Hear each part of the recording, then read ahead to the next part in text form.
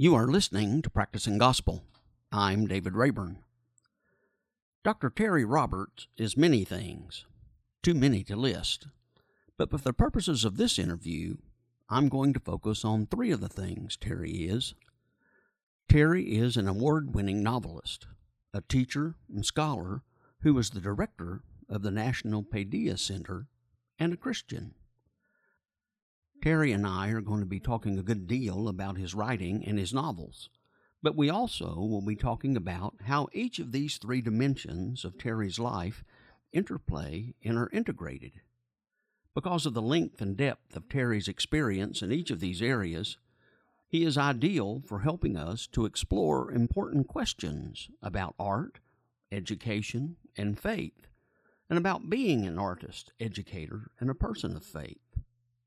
In his novels, Terry has a way of engaging us in fascinating and thrilling stories, teaching us a good deal about history and culture, entertaining us and making us laugh, while all the while plunging us, usually by some offhand comment with penetrating insight, into deep reflection on things that matter.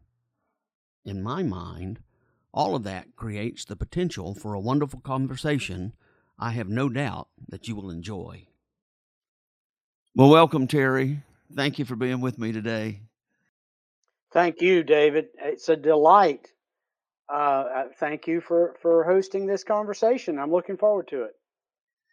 So let's begin by kind of letting you tell your own story, your own life journey, because it has three different components that we're looking at today. And so let's let you tell that story. Well, I suppose the three components, based on your wonderful introduction, has to do with A, my world, my life in education, my career really in education. The second piece has to do with my later in life career as a novelist. I've really only been writing novels for 10 years, almost exactly, since the publication of A Short Time to Stay Here.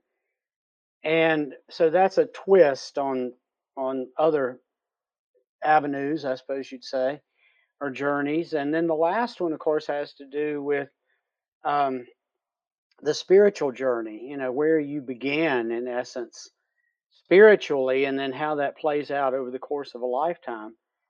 I might start there and then talk a bit about education and then talk a little bit about novel writing, just to kind of weave the three together, because it really, it doesn't, if you treat them separately, it's like I led three lives instead of one life that was a little more complicated, I suppose. So the spiritual journey really goes back um, to my mother's influence more than anything else. She was a devout Christian. I grew up kind of under her influence, and then in the influence of the First Baptist Church in my local town, which was a small town in western North Carolina, a solid rock Baptist church, I would call it, a member of the good old Southern Baptist Convention. And I think there were, in a way, warring influences there, for the simple reason that, on the one hand, my mother was a profoundly kind woman. She was a generous woman. She was, in many ways, um, almost the quintessential New Testament Christian. She believed in the goodness of others. She believed in, if not the perfectibility of her neighbors, at least that they could be saved from themselves, I suppose you would say. She was also gentle. I mean, she was never harsh spoken. She was never loud. She was never aggressive. And then, but by the same token, she took my sister and me to the First Baptist Church, where along the way, we heard a lot of good old fashioned hellfire and brimstone sermons, which to me as a boy were, in some instances, not every case, but in some instances, were quite frightening, because I believe that from an early age, I was what I call in one of the novels word cursed. I believed in the power of words, and if an authority figure told me something was so, and in powerful and compelling language, it was hard for me to ignore. Um, my wife Lynn often says she sat through all the same sermons and never batted an eye because she was busy coloring the bulletin, and I think there's some truth in that. I mean, either you take what that man, in those days it was a man, up there behind the podium is shouting at you, either you take it seriously or you don't. And if you don't, I think it becomes kind of ridiculous in a way. The more emotional, the more heightened, the more dramatic the rhetoric. And so I did take it seriously. I took it quite seriously as a child.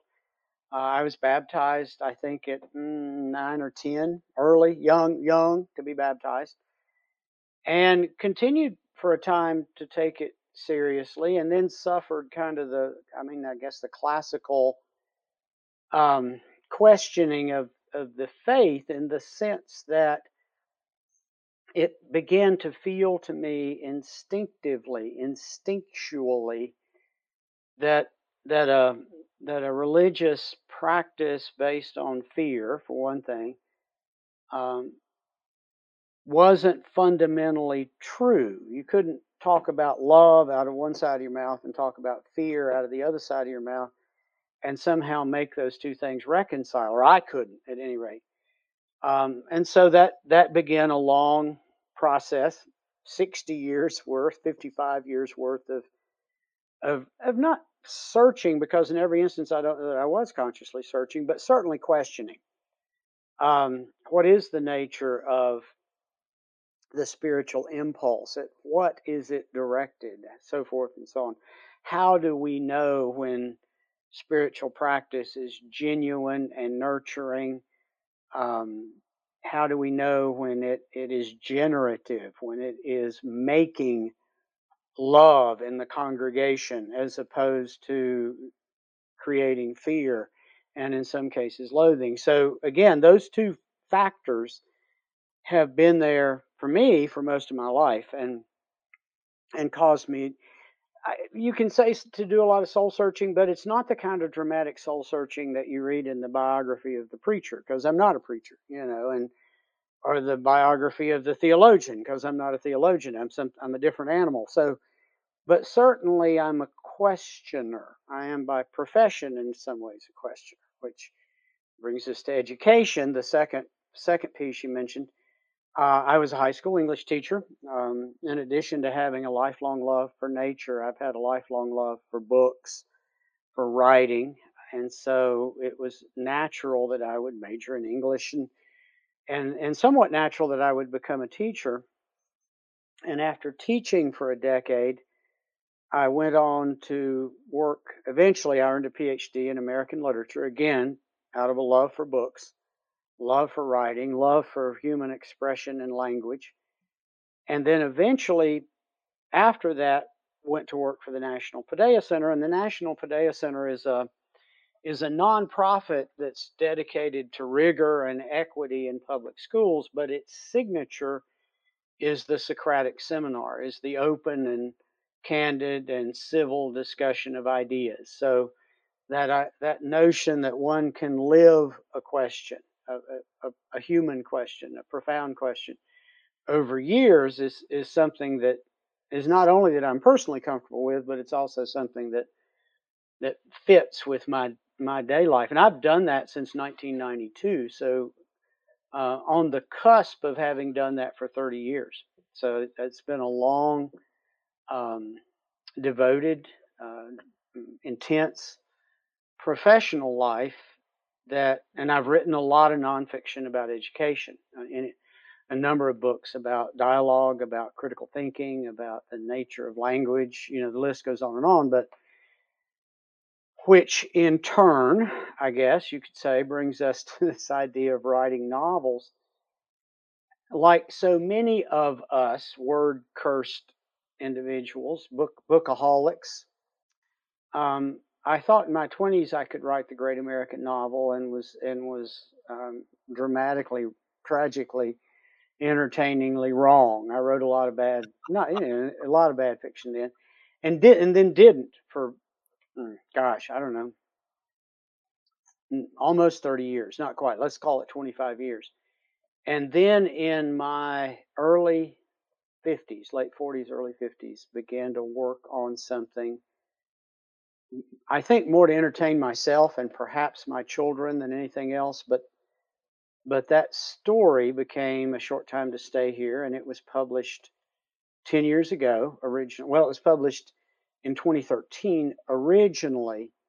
And so over these past years, 10 years, there have been four novels and another one on the way. And so it that part of the journey, I guess you'd say, became a very real and intense part of who I am. It's taken me a while to adjust to it, almost, to answer to when somebody shouts author in the room. It's not something I would immediately respond to, but I've learned to I guess you'd say, identify with that. So all of those things are woven together, and I think in some ways you could argue that they are related. If they're not first cousins, they're close. Perhaps they're complements in a sense to each other. How do you see that complement? How do you see the interweaving of that? Yeah, I think the education work has a lot to do with helping others come to a point where they can think for themselves and express themselves. It's not at least the Paideia piece, the Socratic seminar piece, is not designed for me to teach them the way or teach them what, in a sense, to think. Now, this is a kind of a bumper stickerism, but really is designed to teach them to think for themselves and speak for themselves. The novel writing, on the other hand, is my way. I would propose that I think and speak for myself, which is different. It's that's when you write a novel, you're not, and as a general rule, in the best of all worlds, you're not answering to anybody else. Even the reading public, in a sense, if you choose to go that route, you're really, in a way, answering to your muse, whatever that muse is. But and you're trying to make the best book you can possibly make, and it's a book nobody else can write.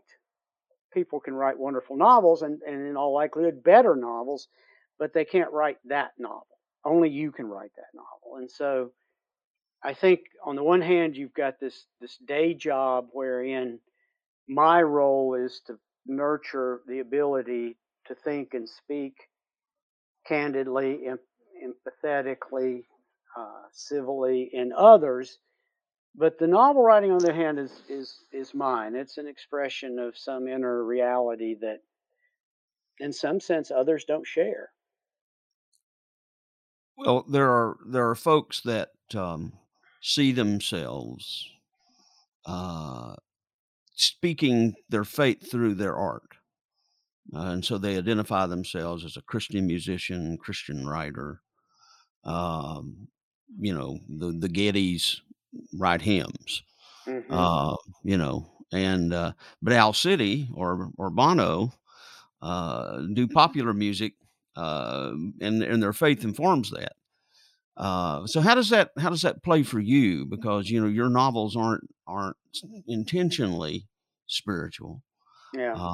They contain spiritual dimensions to them, but so how do you interweave the faith part with the art part? How do you It's a kind of good question. Yeah. Well, first of all, I guess I would have to say I'm not a Christian novelist, in the sense that when I sit down to write a book, which you sit down over and over and over again for 2, 3, 4 years in some cases, my intent is not to necessarily express a specifically Christian doctrine. Um, to explain the ways of God to man, to explain the ways of New Testament Christianity to man. I'm closer to being a writer who happens to be a Christian, in the way you sort of set up the comparison, in the sense that, of course, I was raised in the Christian church. I'm immersed in the theology, in a sense. The tradition might be a better word, of the Christian church. And because I'm a word person, and was raised on the King James Bible, this very much comes forth in Holy Ghost Speakeasy and Revival. That language to me is incredibly powerful and incredibly vibrant and evocative. The list goes on and on. And so I have all that woven into the fabric of who I am. And in that sense, when I ask a question about human nature, about the what it means to be human, it almost invariably has to come through a lens that is shaped, colored by my own history as a Christian. And so I think there's anything wrong with that. I guess what I would also say is, and I'll say it this way. I once heard John Ely. He wasn't being formally interviewed. I had introduced him to someone. He's one of my great heroes and dear friend, who is a marvelous novelist, writer. And this person was saying, "But Mr. Ely, don't you think of yourself as a writer?" And he said, "No." And the person said, "Well, when you were writing the books, your wonderful books, didn't you think of yourself as a writer?" And John's reply was, "I didn't think of myself at all." And so there's a sense in which, when you're immersed, I would say, for me, when you're immersed in a novel and it's going well, and the characters are moving and speaking and acting, there's for me, very little self-consciousness, right? Self-awareness. Like, oh, I better be careful. I can't let him say that, or I can't let her do that, or how will that reflect on me, or what are my beliefs about that? It really, in some sense, becomes about the characters, and we can say more about that later. But and so there's a way in which, of course, it comes out of my imagination, and so it has to be colored, by my experiences as a Christian, but it's not a conscious act. And so I suppose you would say, in that way, I'm not, in the sense you might phrase it, a Christian writer who's deliberate, who is setting about to create something that is either informs Christianity or is a commentary on Christianity. So then how do you decide, how did you decide and still do decide to write what you write? Most of the time, the books are fueled by either a troubling question or a complex of questions.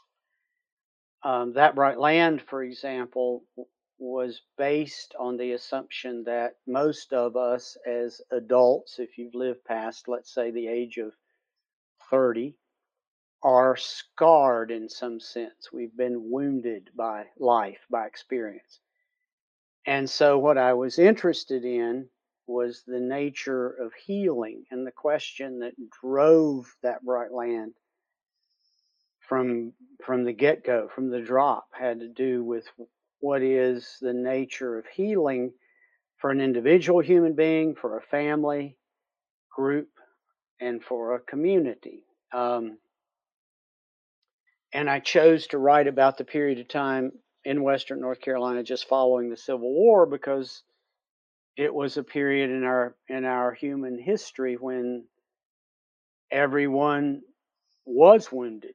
I mean, if you were alive, you were wounded, and that included the children, that included the women, that included just about everybody, in some sense or other. And so for me, a book like that starts as a question. It doesn't start as an answer, and in some cases, I don't know that if after it was all over and done with, 3 years later, 4 years later, if you said to me, "Okay, sum it all up. What is the nature of human healing?" I don't know that I could, but I could point to the book and I could say, all of this is in the fabric of human healing.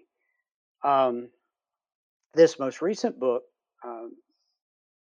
my my Mistress Eyes Are Raven Black, which is set on Ellis Island, that book begins and ends with the question: why is it that we as human beings are so tragically vulnerable um, to hating others, to fearing others, to drawing a line in the sand and not letting others pass?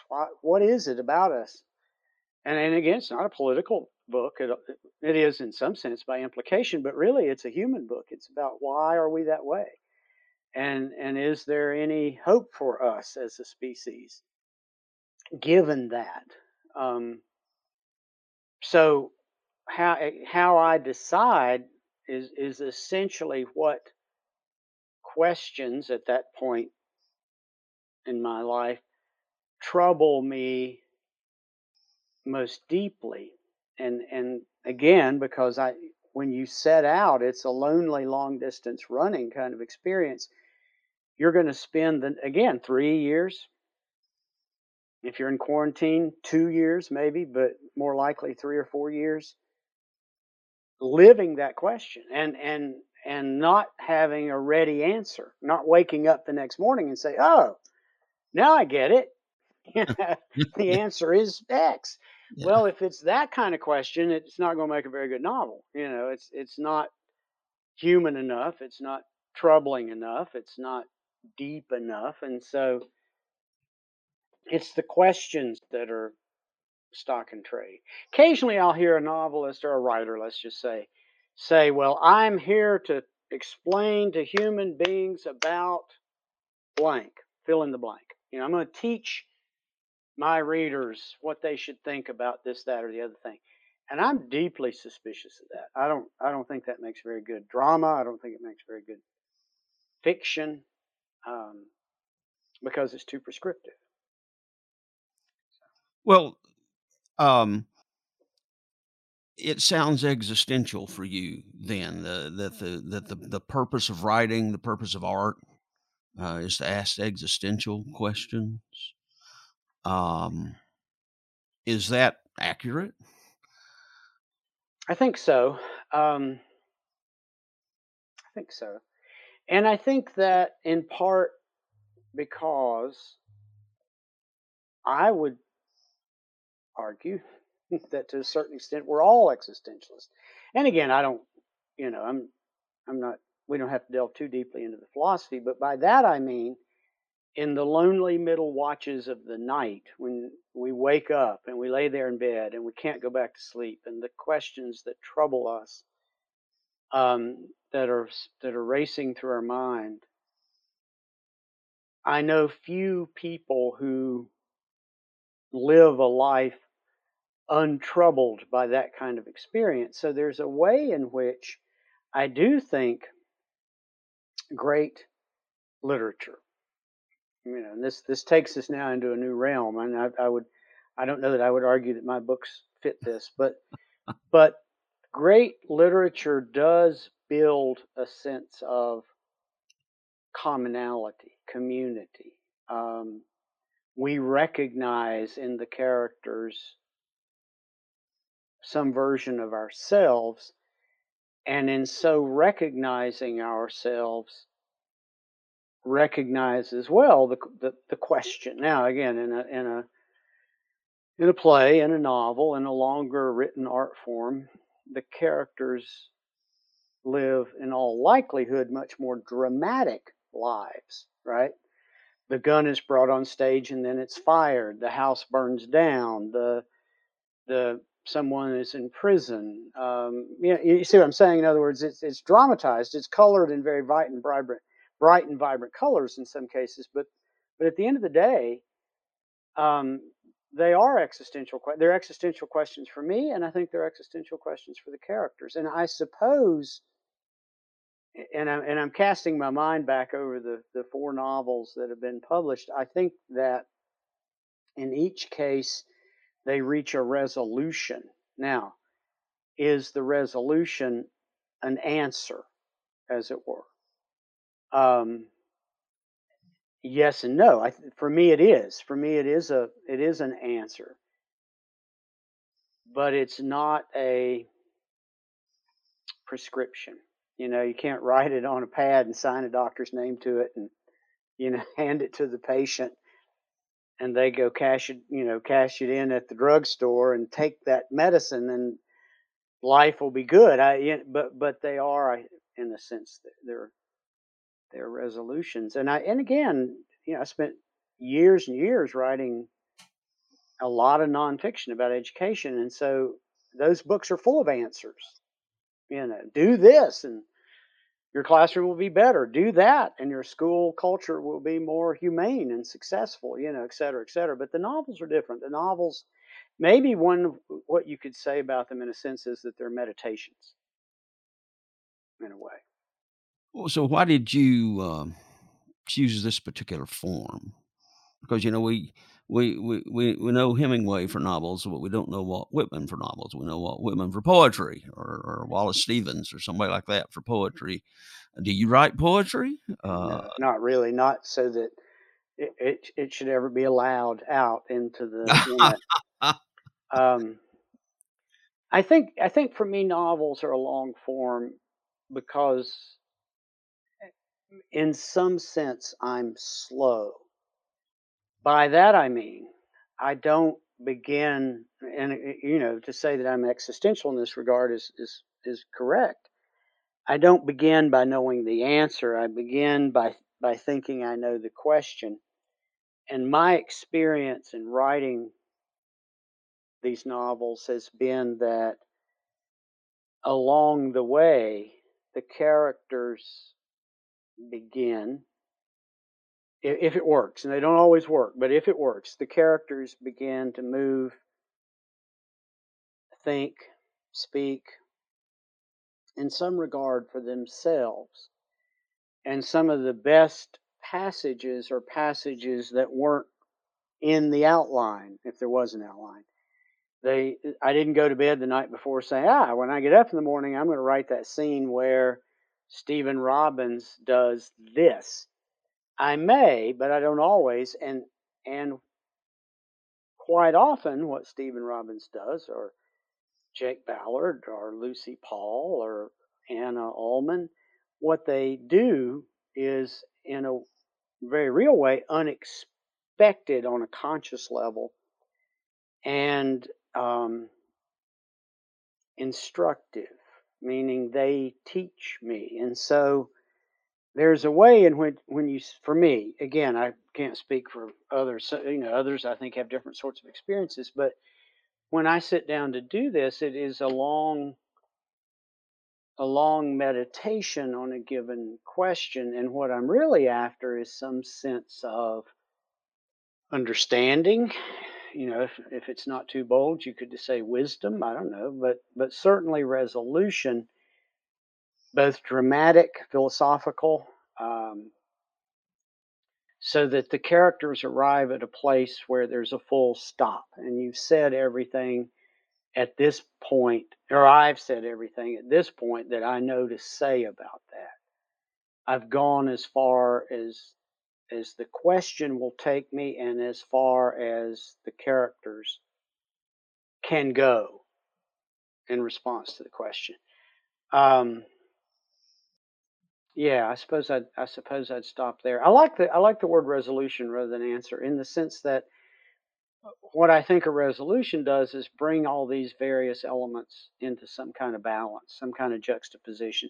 Sometimes it's just, and it's going to sound like funny, but it's beautiful. Sometimes it's emotionally pleasing. Sometimes it's intellectually pleasing. But it is, in a sense, a resolution. The other thing I'll say about the ending of novels is that I do believe language has incredible power. I mean, it has incredible power in scripture, it has incredible power in music, it has incredible power in any number of genres, etc. But for me, the beauty of the long form, the novel, again, 2, 3 years, 4 years perhaps to write a long book. The beauty of that is, for me, you learn almost a whole new language. You learn the language of the book and the language of the characters, but you also you learn a tremendous amount about why people do what they do, and um, what the inner workings of those clocks, those human clocks, is like, and how that translates into their overt actions and words. And so what I hope is that I learn something, and I also hope that it's an explanation, or in a way, for the reader. It's a has a similar effect on the reader. They leave the book knowing more, feeling more, understanding more than they did in the beginning, but without a pat answer, without a ready-made, say, I don't know, say three Hail Marys and spin around three times and kneel in the floor and you'll be cured. It's not that kind of answer. Well, the settings of your book are kind of turn of the century, except for the Civil War one, but it's within that time frame, post Civil War, before World War II. Why is that? That's a great question. Part of the reason is I once had this conversation with Doris Betts, and she lived long enough to read A Short Time to Stay Here before she died. And she was a great writer and a great teacher, and she said, I don't understand why anybody would write a book set in the past. And my reply was, well, I don't understand why anybody would write a book set in the present. And the but her point being that why not just set the darn thing 2020 in West Asheville and be done with it, right? And then people will immediately, perhaps, see the relevance. Well, part of the problem for me is that I think human society and human culture is cyclical. I think, the same questions, the same problems, the same issues arise over and over again, and we deal with them over and over again. And so, in setting a book in a different time frame, and I've wondered about. I don't know that I would go any further back than the Civil War, but it's because of the language. I want the language to feel genuine, even if it's not perfectly historically accurate. I can imagine a book set in the 40s and 50s in the United States, perhaps. But the closer you get to the current reality, I think the danger becomes that people read the book as a commentary on current issues. For example, My Mistress Eyes Are Raven Black is set in 1920 on Ellis Island. Ostensibly, it's about immigration. And I had the idea, I had taken a lot of notes, I'd sketched this thing before 2016, before the presidential election of 2016, when all of a sudden immigration just blew up in everybody's face, right? I mean, we're going to build a wall and somebody else is going to pay for it.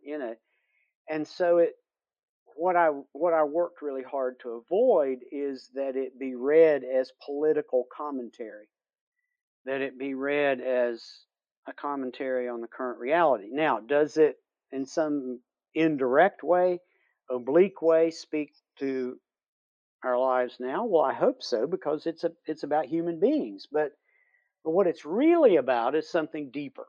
It's not really about Republican and Democrat. It's not really about liberal and conservative. It really is about human beings, and why we operate the way we operate and think and feel the way we do. So there's a very real sense in which you can write a book and set it in the past. And in that regard, I think approach deeply human questions which are relevant right now, obliquely, so that you not sneak up on people. I wouldn't say it that way, but But what you're doing is saying to your reader, just step back, take a deep breath. This is a human problem. It's not a political problem. It's not on the evening news, no matter what station you watch. This is something that lives beyond that and behind that. And that's the kind of thing I want to write about. So setting the novels in the past, I hope, lets me do that. And I think other writers do the same thing. I mean, and in that regard, we're able to explore issues that are contemporary for the simple reason that they're deeply human issues, but without raising everybody's defenses, immediately. That Bright Land is about a time in American history when we were torn apart and we hated and despised each other and we didn't trust each other, brother against brother, sister against sister, husband against wife, et cetera, et cetera, et cetera. Not unlike our contemporary reality, but what I really want us to think about is why and how do we get there?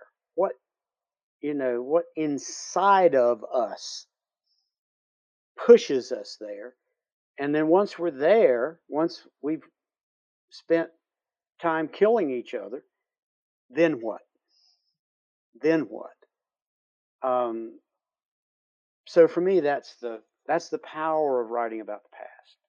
Well, let's bring the theological back into that then. Okay. Because you raise the questions, but for you, you've said I have theological answers in your life choice of being a Christian. Mm-hmm. How does that interweave then with the spirituality of your novels? Yeah, I think there's I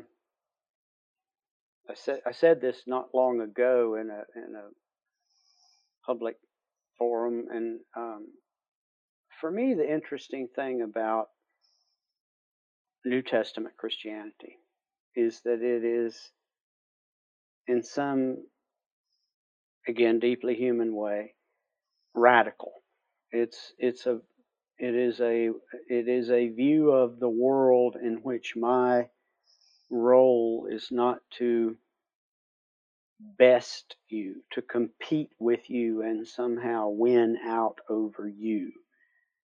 It is it's a view of the world in which might does not equal right, to use that old King Arthur saying, in which our role as human beings is in some way to love one another, to care for each other, to salve each other's wounds.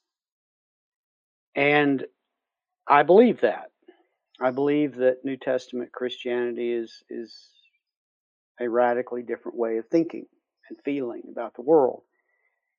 And so what I'm interested in, I think, is how that instinct, to the extent that it exists, and again, you can call it being like Jesus, doing what we conceive Jesus might have done. What role that plays in the human drama. I guess my approach is different in the sense that it is not prescriptive. Rather, it's exploratory in a way. There is a character named Julius Christopher who appears suddenly in A Short Time to Stay Here and then dies not too terribly long after that, who is not an archetype. He's a type of Jesus.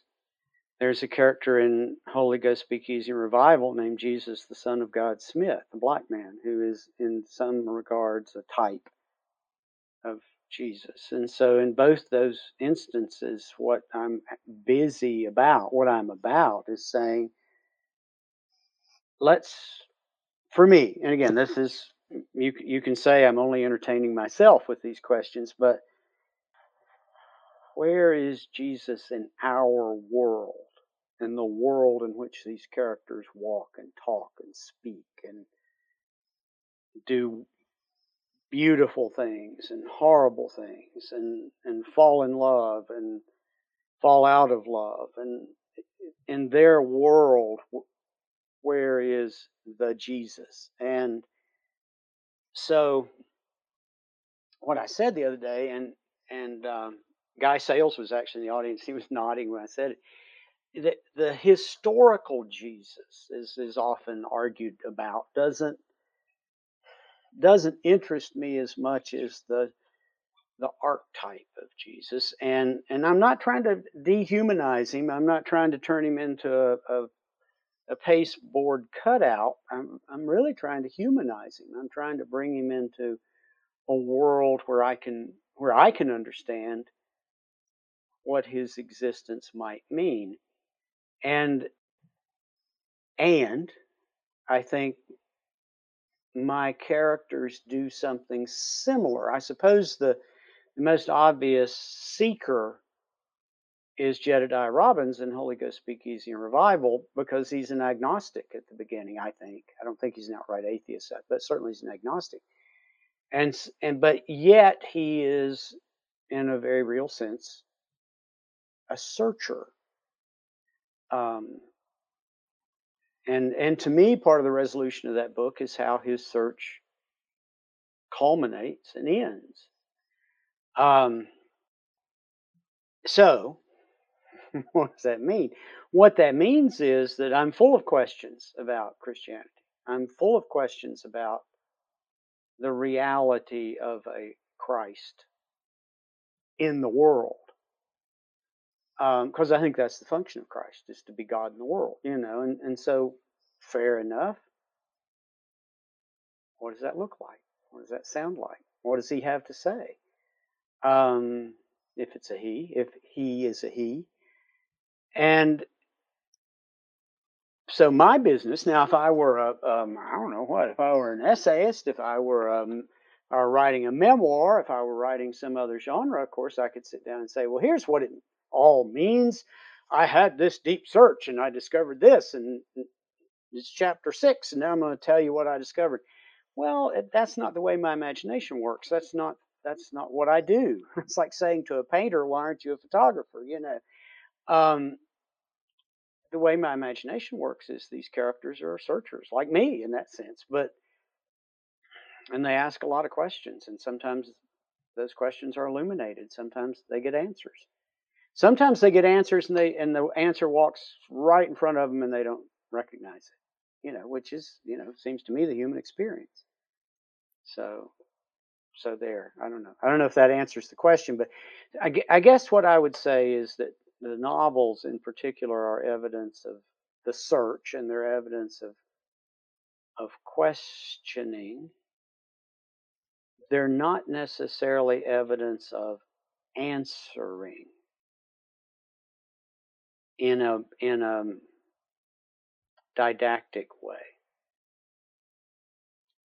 Well, I've been fascinated by listening to other writers talk about their writing process, and hearing both you and Wayne Caldwell kind of sharing similar stories, and kind of building on what you just kind of finished saying, that characters kind of control your imagination. They kind of take on a life of its own, and it's a story that controls you more than you as the author controlling the story. Talk about that. As a non-writer, that's a fascinating thing to me. Well, a lot of what happens in a good novel, or a good short story as well, I think, rises out of the sort of creative, generative imagination. And by that, I mean the subconscious mind. Now, there's a way in which I think I heard somebody, I can't remember now who, Jill McCorkle, maybe. If not Jill, I'm going to give you credit for it. I think she said, it's you have to trust your subconscious mind, because that's where the story is coming from.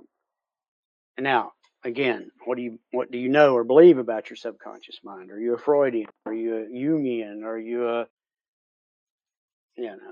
however, a mythologist? I don't know. There's lots of ways to approach it, but in essence, the you said, how do you decide what to write about? Well, one of the choices is to who are you going to write about, and most of the time that choice has to do with what character embodies, in some sense, the question that I'm asking. What character, what kind of character has to live that question? The question of healing in that bright land, the question of the nature of God. Is there a God? And if so, what is its nature in Speakeasy? Um, the nature of hatred and the nature of tribalism. And so, again, I need a character who's either going to come face to face with that and respond to it, or is in some way going to live it out.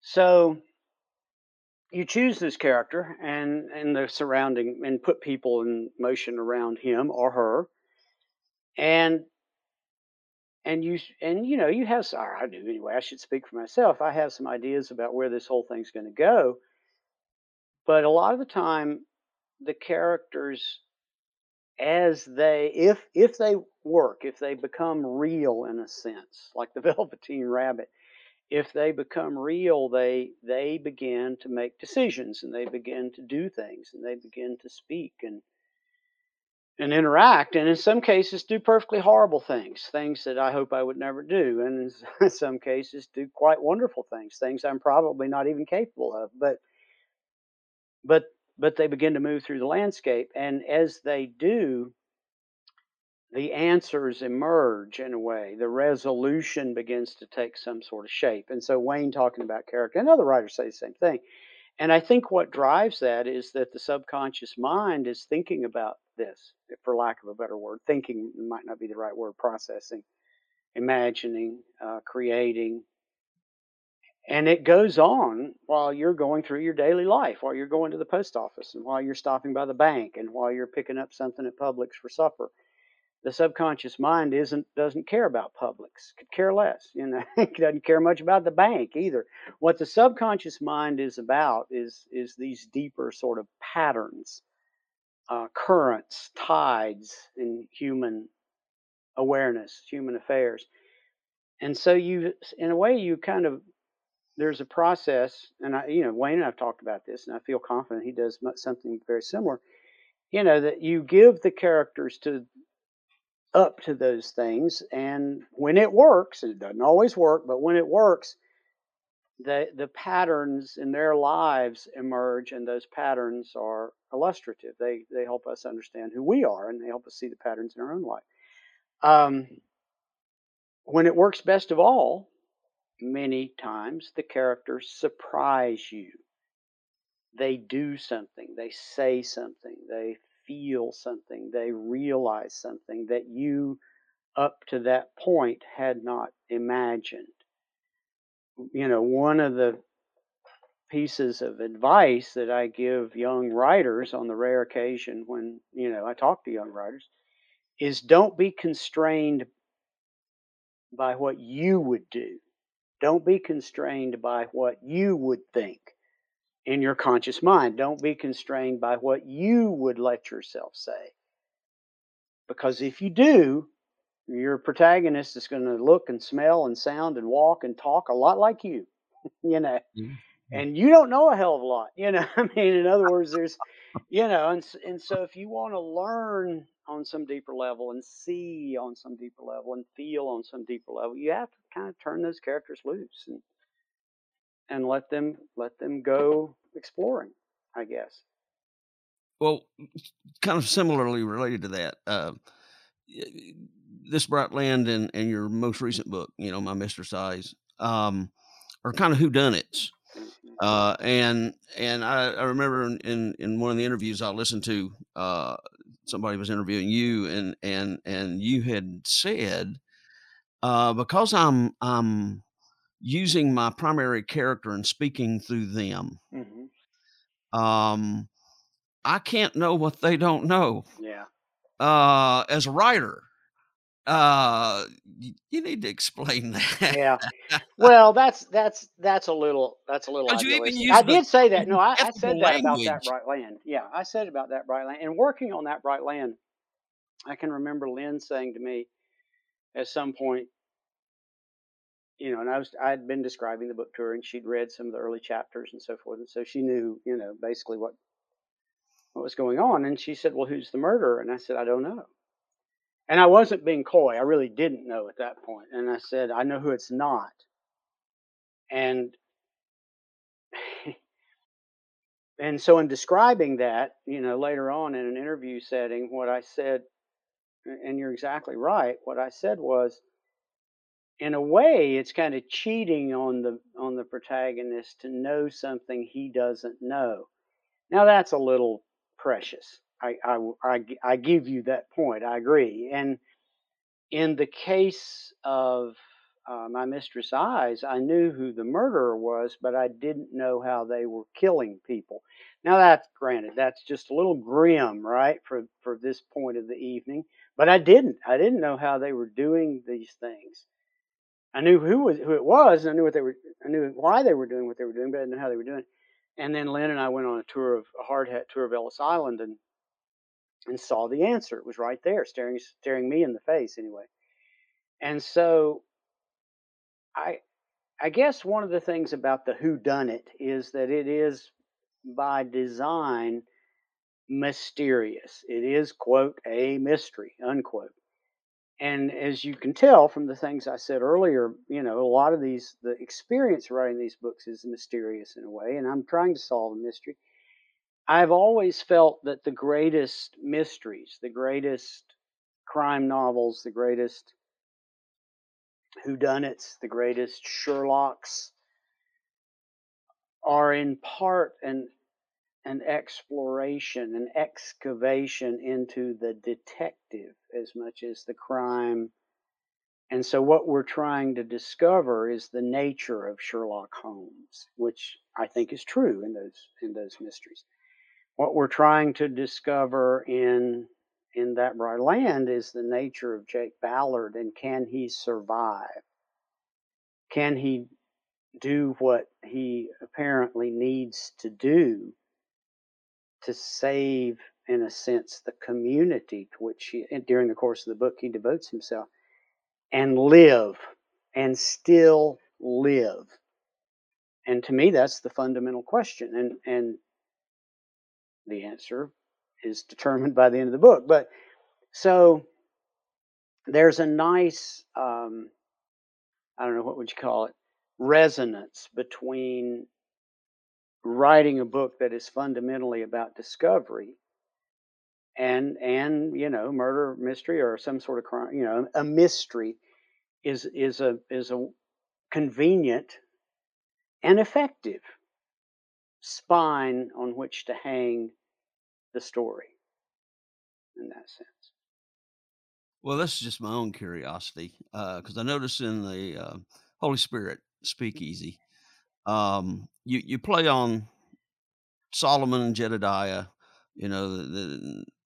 Nathan was the one that names Solomon Jedediah, Hmm. as that's the only time it's mentioned.